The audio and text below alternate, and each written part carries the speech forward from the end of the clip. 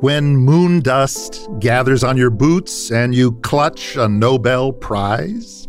When you've led the Philharmonic or you've rocked the Colosseum, you still need the gift of grace.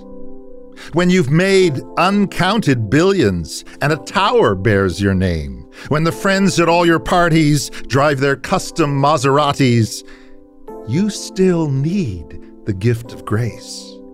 When you served the homeless strangers and provided for the poor, when the offering plates at worship are all brimming with your gifts, you still need the gift of grace.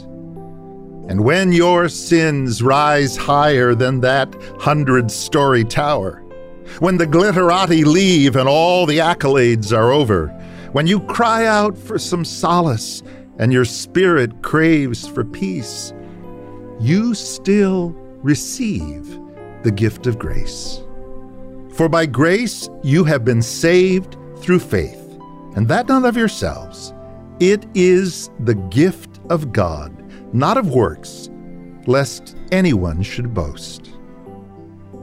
Nothing we accomplish can achieve what grace has done. So trust in Christ and stay in grace.